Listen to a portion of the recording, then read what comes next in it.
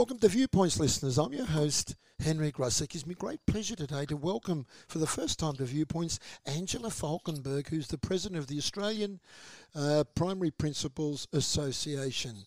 Welcome to Viewpoints, Angela Falkenberg. Oh, thank you, Henry. Now, before we get into your very interesting work as the president of what we call APPA, your career, what led you into teaching in the first place? Henry, it wasn't a first choice. I actually applied to join the police force. Oh. I don't mind a bit of chaos, but what happens is I failed the physical because I wear contact lenses. Oh. And back in the day, you had to have 20/20 vision. So I ended up doing an arts degree at uni. I wasn't really sure what I wanted. And then, I'd always liked children. It swapped into an education degree. And then in that, and I was one of the first doing the 4-year degree, I went to a lecture about a person working in a remote First Nations community, and I was hooked. I just was hooked, and I majored in Aboriginal education. And you ended up in the Northern Territory. What is it that you learnt working up there? Because there's so many misconceptions about our First Nations people amongst too many people.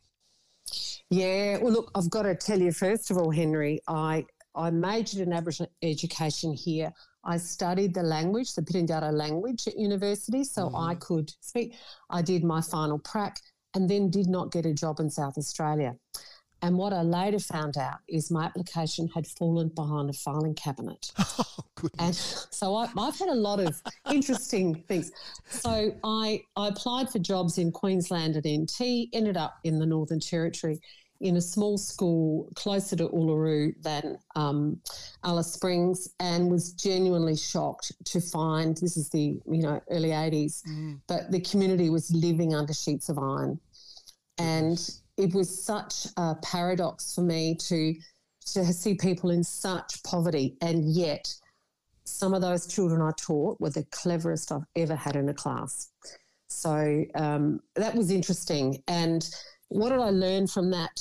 Oh, look, if we've got time, I'll tell you a little funny story. Yeah, sure. So the Northern Territory Department had decided that very few schools from the Barkly region, we were down south, had competed in the Eisteddfod. So my colleague, being a pianist, was chosen that this is the end of January, that we would compete in the Darwin Eisteddfod in May as a result of his right.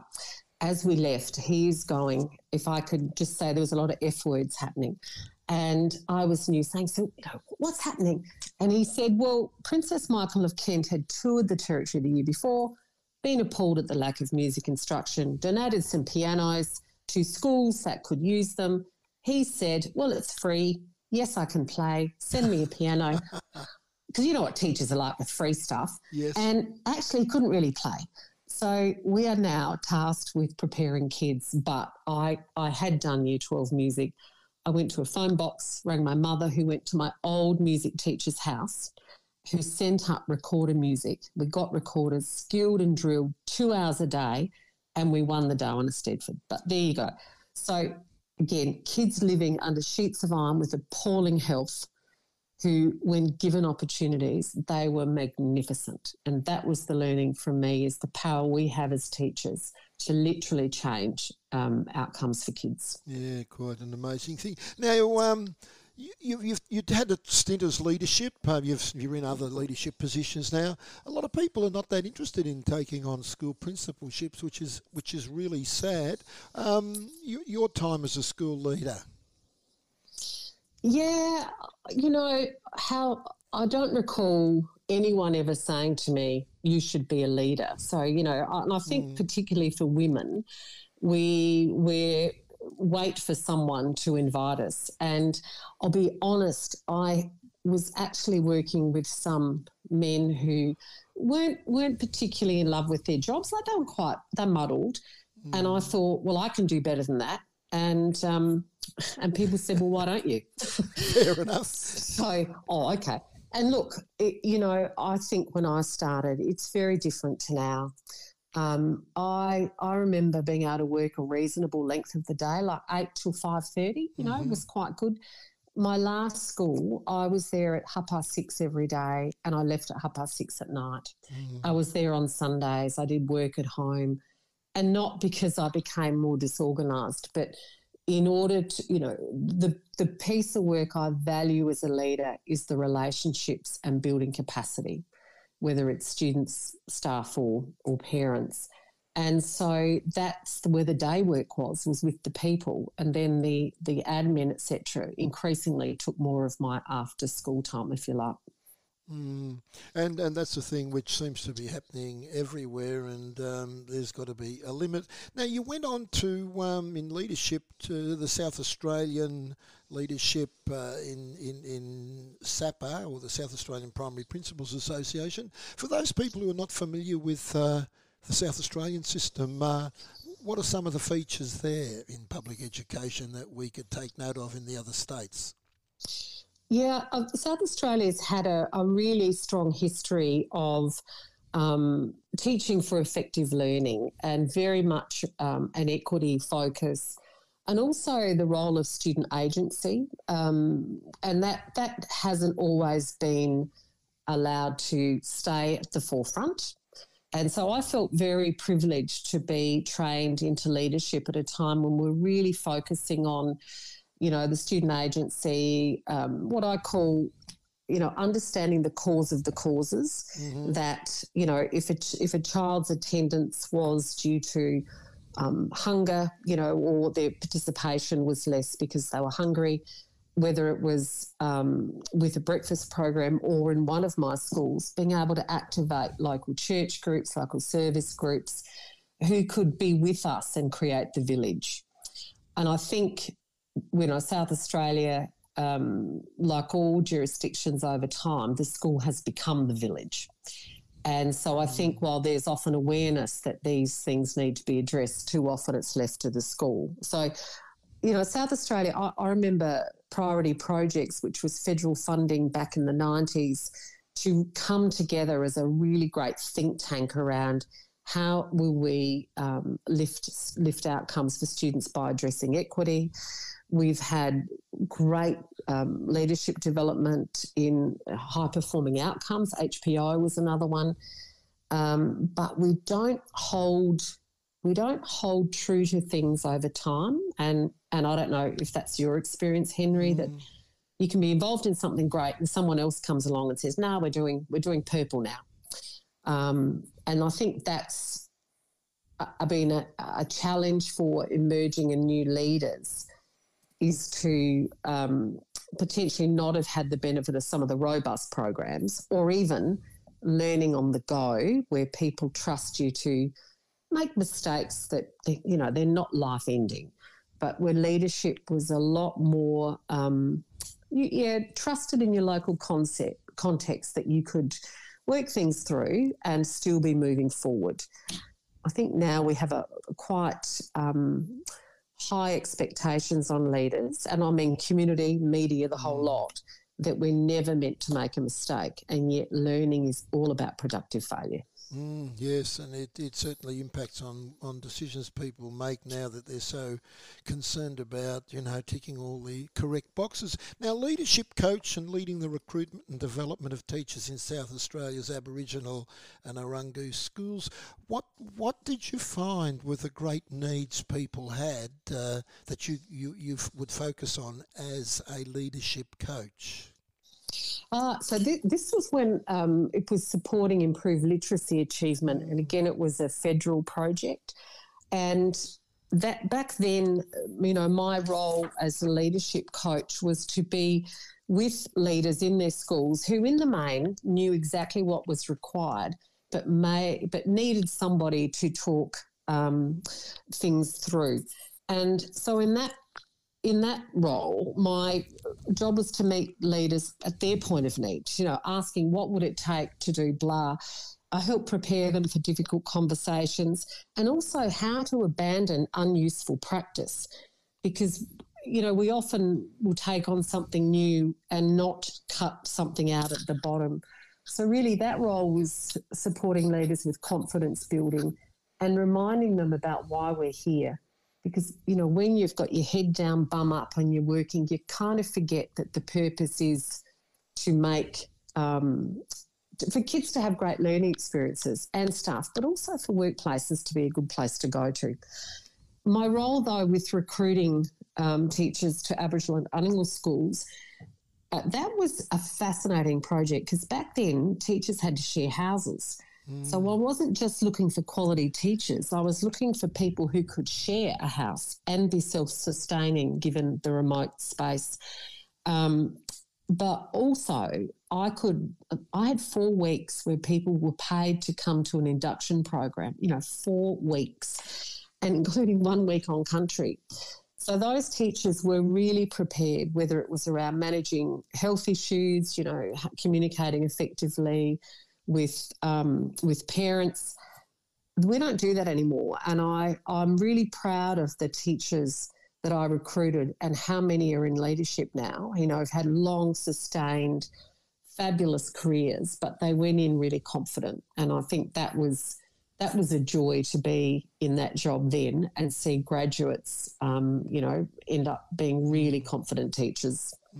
Absolutely. Now you're moving to the present. You're the president of APPA, Australian Primary Principals Association. It's an interesting organisation, as you know, Angela, being cross-sectorial with diverse and at times conflicting interests. Your approach to making it work as best it can? Well, I think it's, APPA is 7,600 primary schools across Australia, Catholic, independent and public. And actually what we have in common is far more than any differences. And so APPA has a really clear vision, it's to see primary principals esteemed, confident and thriving in their leadership of what we're calling global standard education and in every Australian primary school. And what unites us is, a desire to increase some of the disparities. So, for example, a primary child who in year 6 earns per head, they're worth $3,100 less than when they go to secondary. We have smaller leadership teams and yet some very complex issues to address. We're seeing the rise in mental health and disengagement very clearly around, age 8 and 9, and we don't have the resources to address it well. And the other challenge that all primary schools are experiencing is the rise of NDIS providers wanting to have access to school space. We've got what I call the rise in labelling, and it almost seems now that if the child doesn't have a label, the parent feels really left out. Yes. And whether it's, a colleague in a very low SES community who is battling parents who are dysregulated and, obnoxious, to a very high SES school where they're battling parents who are taking them to the Human Rights Commission. So you've still got,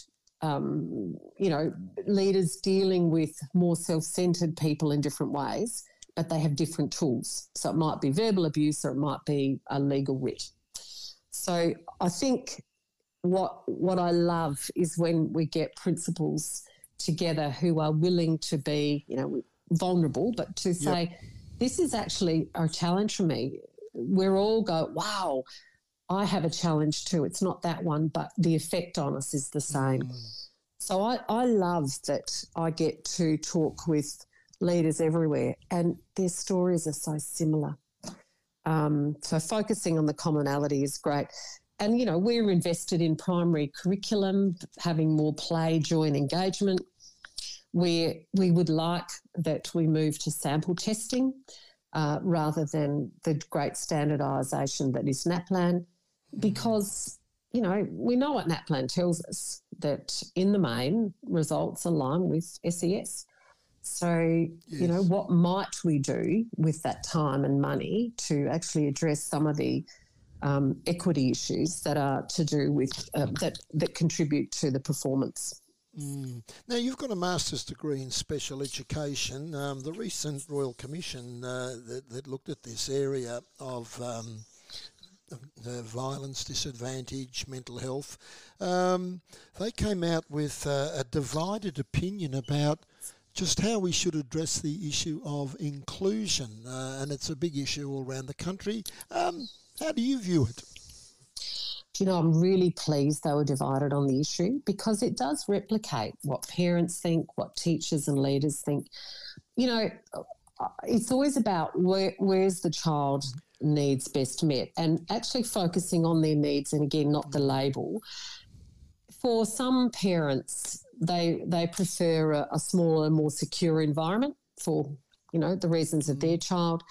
For others, absolutely, they want a mainstream schooling, but the challenge is to ensure teachers have what they need in order to serve that child well. And a big one, if we're going to move to more inclusion, is a rethink of school design, not the physical environment.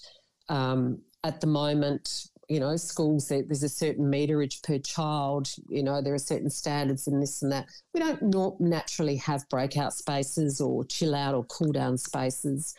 Some children benefit from a lot more light, some want more intimate spaces. I think, reaching an agreement about how the physical environment should look, ensuring teachers have access to support and training, but also I think going back to what does the profession bring, there's such anxiety around some parents and worry about their child, 20 years into the future, and they're not kind of focusing on right here, right now. That child's doing pretty well. And there's a tension all the time now that this anxiety brings to conversations with teachers. Henry, I remember a parent whose child was diagnosed with global delay. He was the dearest boy. He was 8. He was the nicest little boy. But his mum could only focus on the fact that he might have to wear fluoro and be a tradie. Because in her family, everyone else had a high-level profession. And I said, he's 8. Goodness. Yes.